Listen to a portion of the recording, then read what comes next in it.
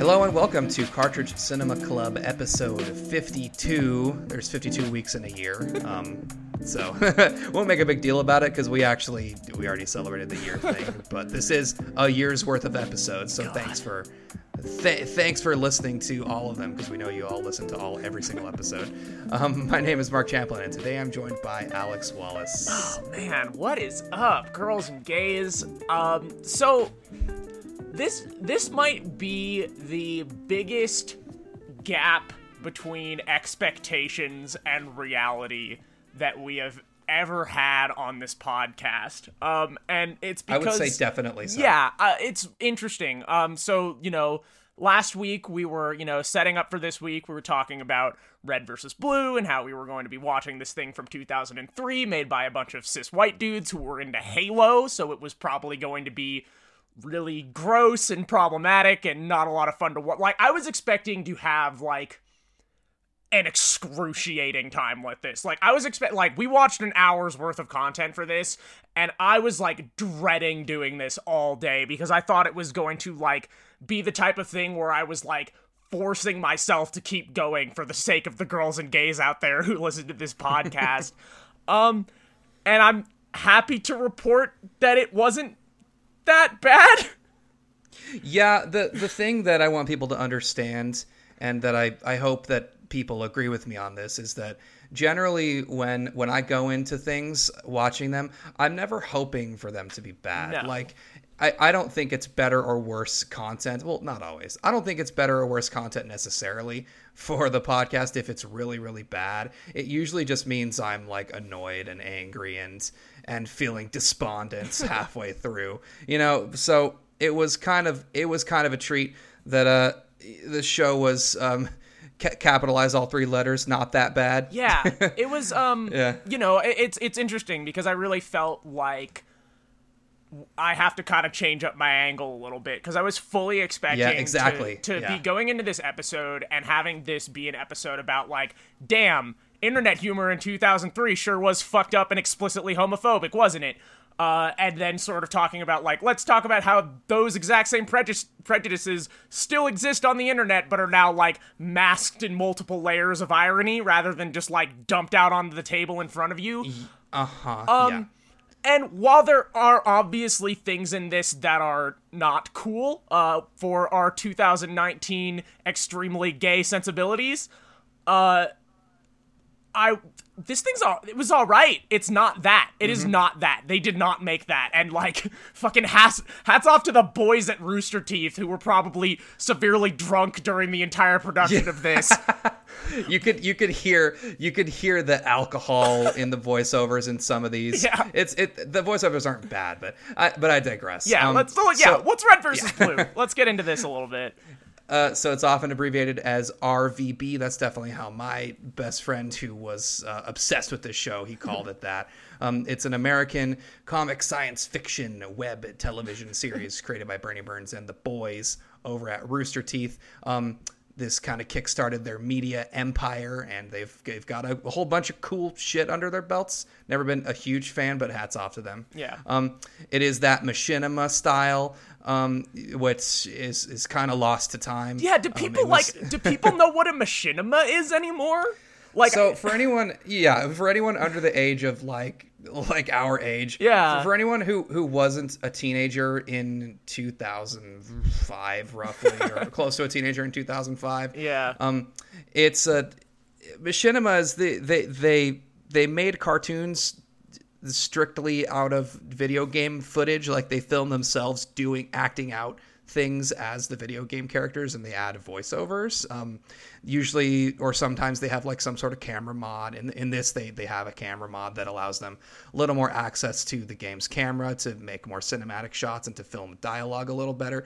But it's really literally just them taking advantage of a little bug in Halo 1 where if you are holding the pistol and you look down very slightly, your head bobs up. So doing that over and over again looks like you're bobbing your head like you're talking. It's like them feeding a dog peanut butter and it opens and closes its mouth. It's that, but with video games. Yeah, I machinima was kind of, I feel like as a word, the word machinima was sort of like co-opted by Machinima the brand, which was sort of a extremely predatory online content farm. That a lot of people who were making machinima-type videos like this got suckered into working for a very long time. But yeah, this type of thing really is the precursor to stuff we have now with, like, source filmmaker type stuff. Oh, yeah. You know, and I feel like it's kind of a lost art, almost, or, like, even beyond that, the tools have gotten so easy to use, the ability to mod and hack shit around to create whatever you want in the game that you're, using as a medium. Those tools have gotten so good that there's such a charm to this thing, because you know that this was a bunch of people sitting in a room playing on their fucking original Xbox being like, all right, Steve, you gotta go. No, you gotta stand over there. Okay, we're gonna put the camera over. You gotta make sure that you move your head a little bit like this. And oh fuck, I forgot to turn the capture device on. Okay, run it back again. And like, there's such a charm to that to me. I genuinely enjoyed watching this. Yeah, the labor of love / art from adversity type of thing has been interesting to enjoy for this. It's kind of the thing, we'll get into this at the very end because we're going to talk about old internet, but as the tools to make this have been democratized a lot better, the places on which you upload this content has been the opposite direction has happened. So that's kind of interesting thing that we'll get into. Do you want to tell me about the plot? Yeah, so there's a plot. There is a plot.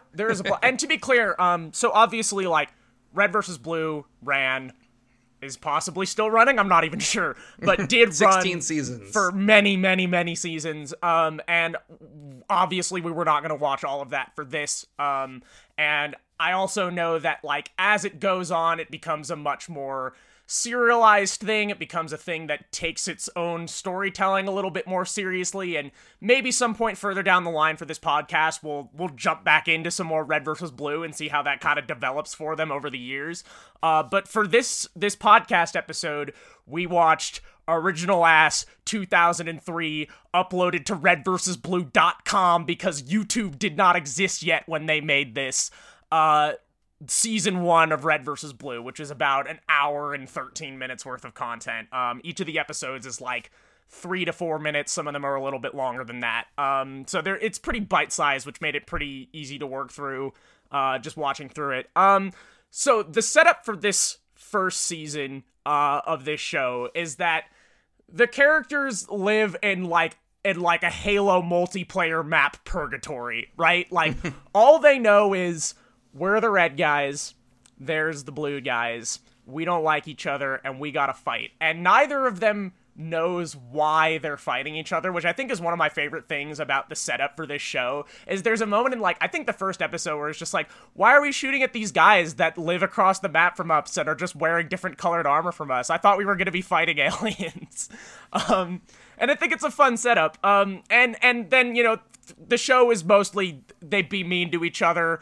Occasionally someone gets shot in the head, and that's pretty much it, like, it Yeah, it's funny because I also really like the idea that, like, they have no idea why they're fighting each other. I will say that there ends up being an in-universe justification. Starting at Halo 4, there is an in-universe justification. Apparently, all of Halo 4's multiplayer takes place on a big ship called the Forward Unto Dawn, which it's all military simulation, and the multiplayer is just big team battle is just one of several regimented military training programs. I hate it. I prefer the explanation offered by season 1 of Red vs. Blue, which is basically, absolutely, I don't know, shit's fucked, world is depressing, who knows.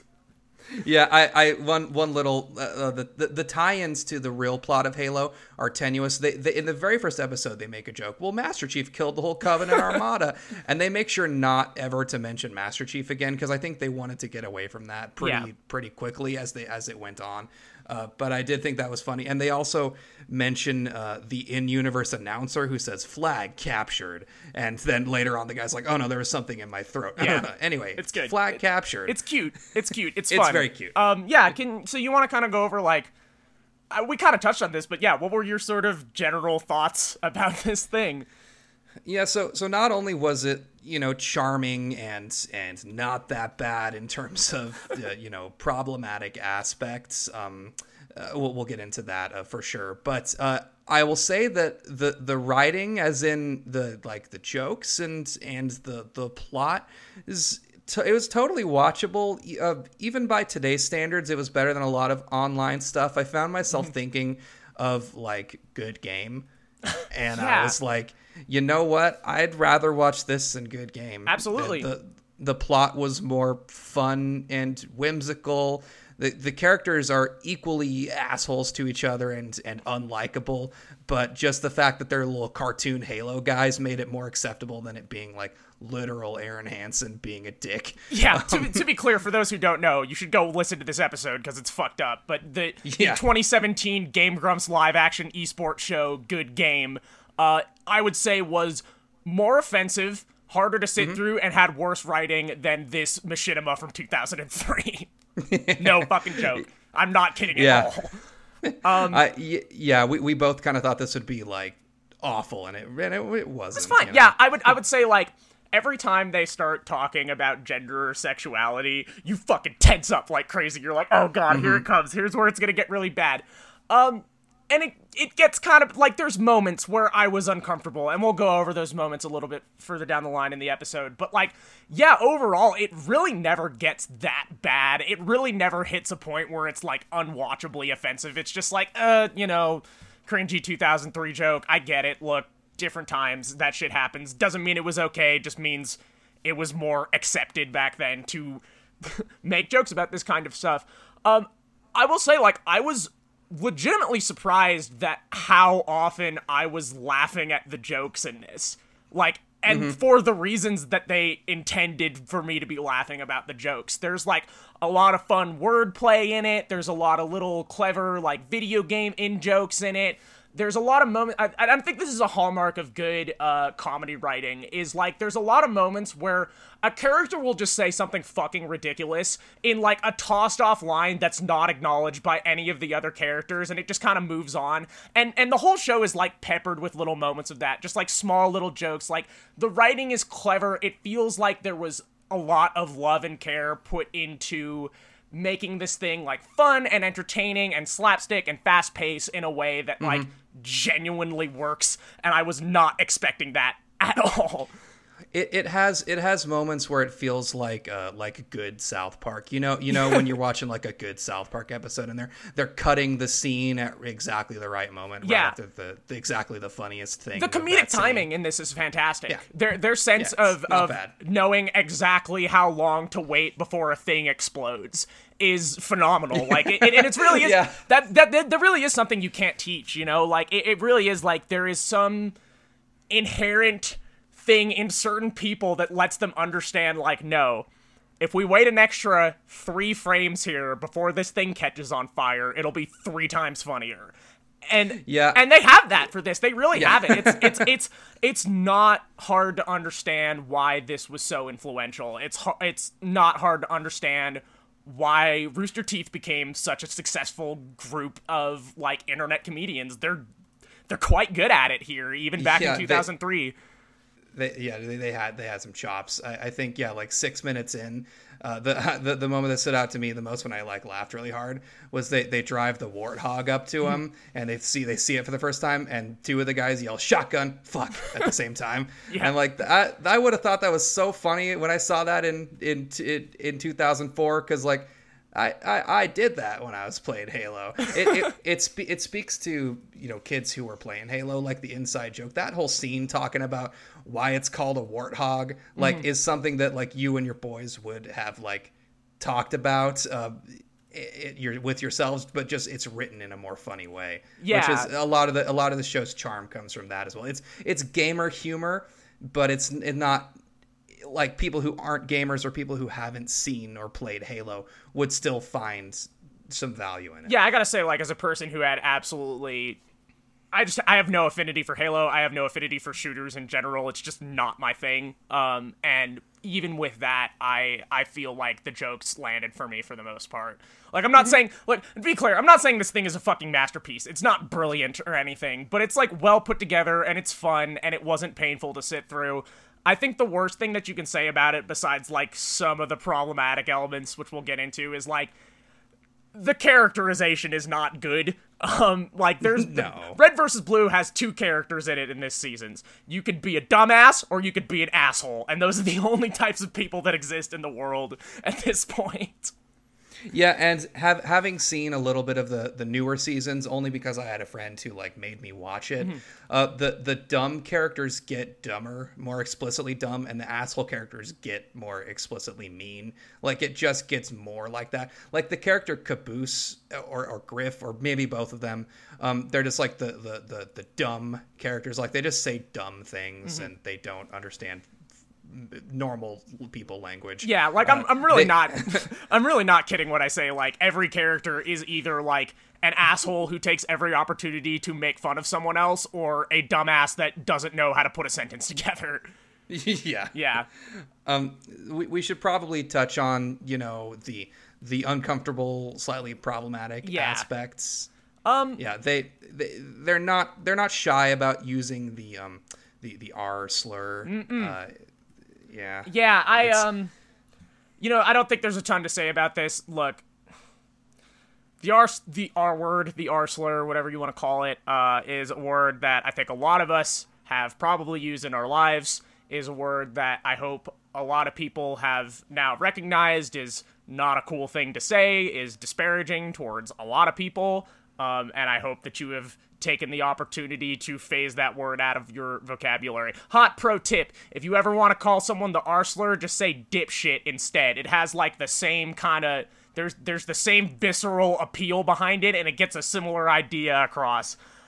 Which is funny because they do use the word dipshit in this show also. Yeah. And I will say that those moments are funnier than the moments when they use that word instead, which at this point are completely devoid of humor, because we have just, as a society, maybe not as a society, but just as human beings, the two of us and most people that I think listen to our show have certainly moved on from that word. Definitely. So it's devoid of humor at this point, you know? Yeah, so, you know, like, that it's hard to hold against them, because I feel like everybody was using that fucking word in 2003, you know?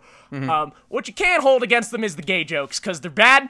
Not here for that. They're not super frequent, but they're bad, and it really harkens back to an era where, like there exists a homosexual, like, a gay person exists, is the joke. Like, that's just an adequate punchline. That's just considered acceptable. Like, there's this one episode that opens with the character Donut, who finally has his own custom colored armor, but his armor is pink, so everyone thinks he's gay. And, like, that's the whole joke of the scene is, haha, he's wearing pink, isn't that gay? And there's, like, a very uncomfortable don't ask, don't tell joke in there, and it sucks really bad. And I was this came in, like, I think, like, 14, 15 episodes in, like, pretty close to the end of the first season, and, like, we were pretty smooth sailing for the most part up to this point, and I was like, fuck. They were so close. Yeah, I'll say that don't ask, don't tell, in particular, especially in 2003 when it had not been repealed. Correct me if I'm wrong, but I believe it had not, President Obama repealed it. pretty fucking recently, which is barbaric, fucking unacceptable. This country, blah blah blah. You get it. It's terrible. So you especially should not have been. We're not even far enough away from it now that we should be making jokes about it. I think you need to give it like another 20 years before we can make don't ask, don't tell jokes, because like the trauma induced in, like, you know, soldiers or people who could have been soldiers because of that policy is still very real. Brief aside, the goal of gay liberation shouldn't be to allow us into the military. We should be fighting against the military. You already know this about me. We're both communists. We understand. Anyway, moving on.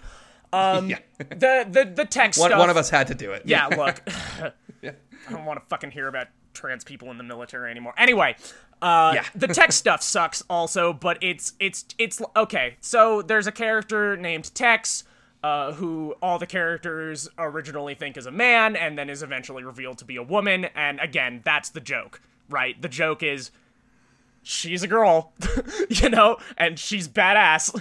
It's literally it's the Samus reveal, it's that. Yeah, and it's like, that all that stuff, I was expecting to get worse, but it's just like, it's mostly just like eye roll, lame, boring gender jokes from straight men. Like, it's just like, yeah, I guess that would be funny if you're the type of person that believes that, like, somebody's gender leads to inherent traits and abilities in them. I guess these jokes would be funny to someone like that. Unfortunately, I'm not someone like that, so I can't relate.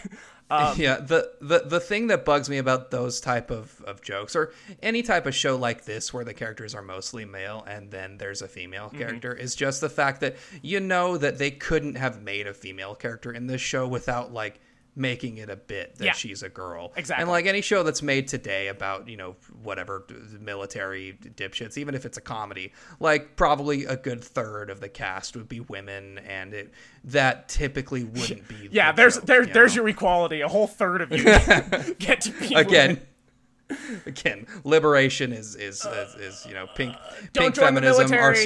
Our soldiers have a ribbon for breast cancer. Pink capitalism and pink fascism will not save us. Listen, I'm trying to talk about Halo over here.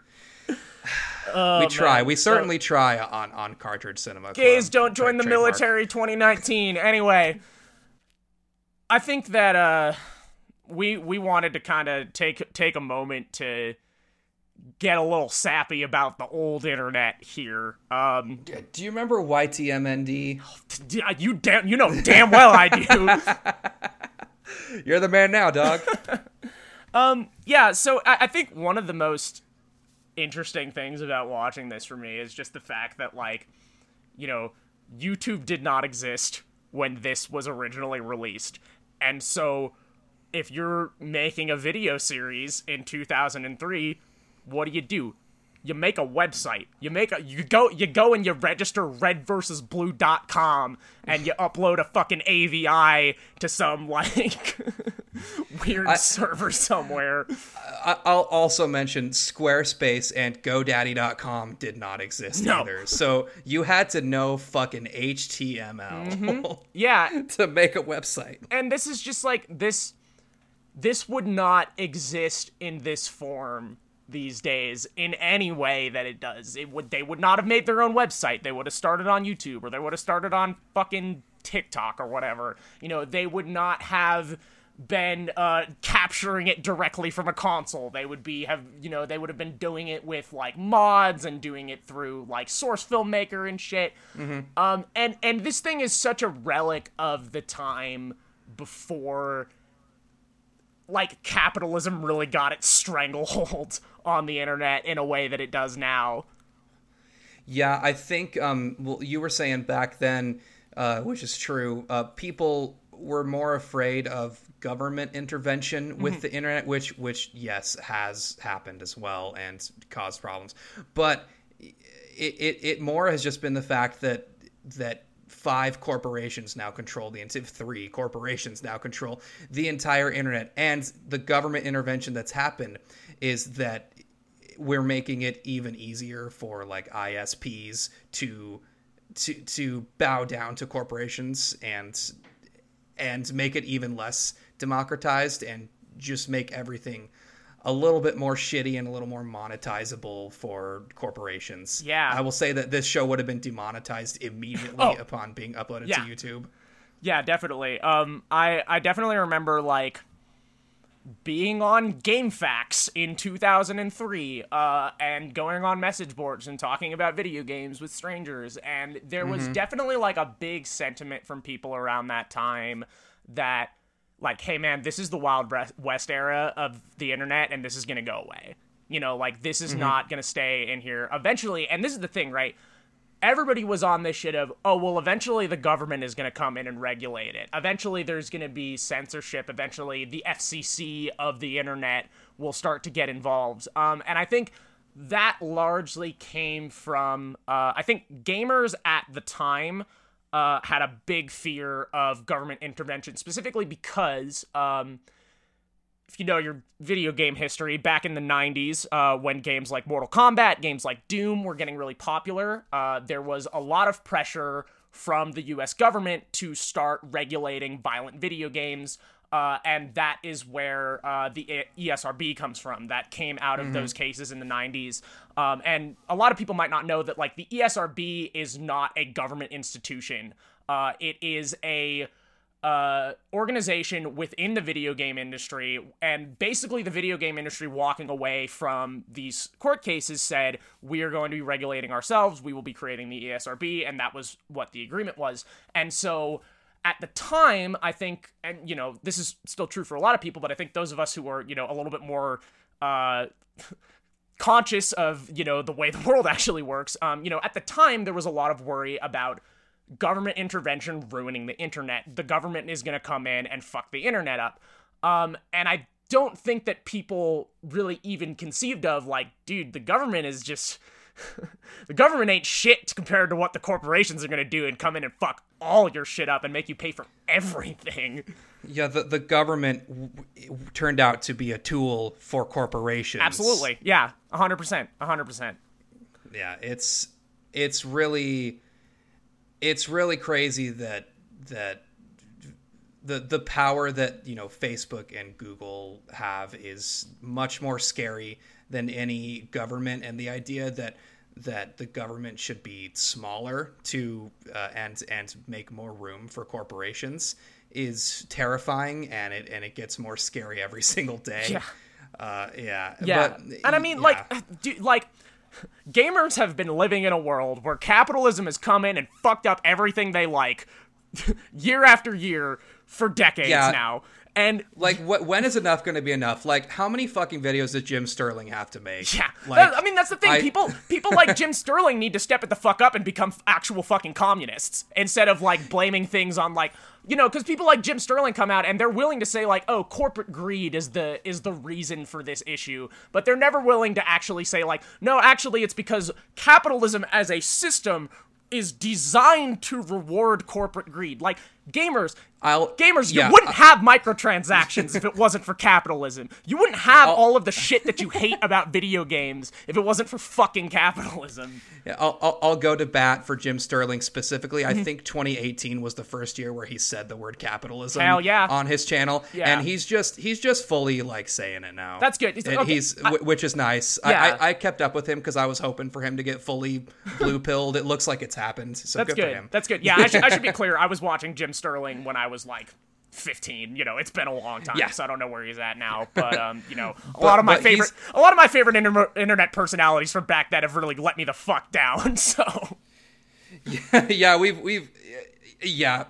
won't name the names of the ones that I still like, but there's only a couple. All I'm gonna say, they mostly come with asterisks. Yeah, all I'm gonna say is don't ask me about fucking Yahtzee Croshaw. Okay, I don't want to talk about it. I don't want to talk about Zero Punctuation.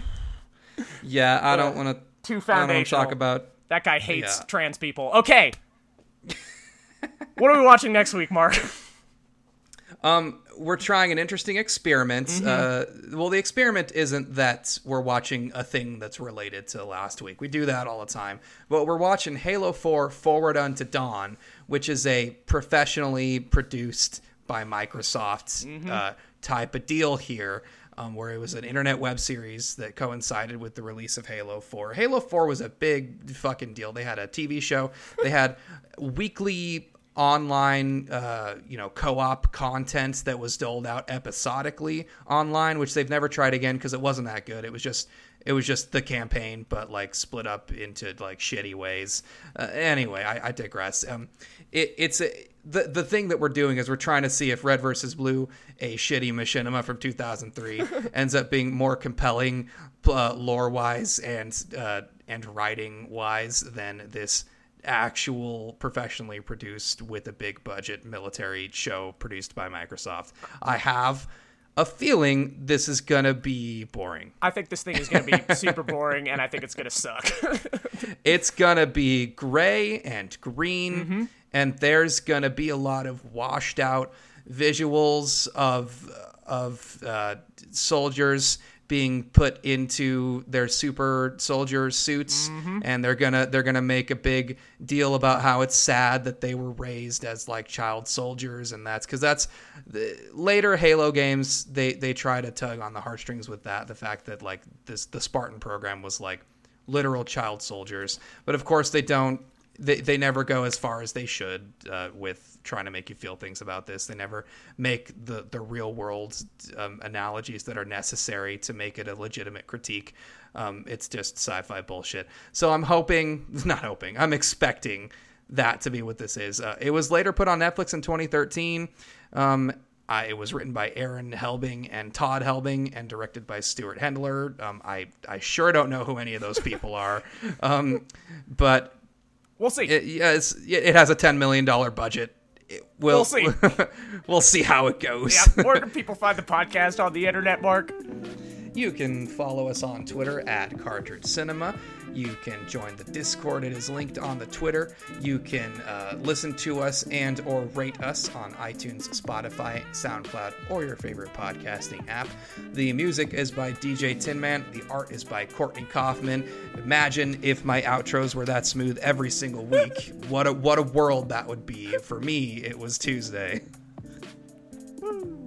I felt like I should like be dabbing after that or something. That was. But then I was like, this is an auditory medium. No one's gonna see me. I'm gonna dab anyway. Check it out. I'm flossing. Fuck, my headphones fell off. You ever started flossing in the middle of a Target? There's your stinger. All right. Good podcast.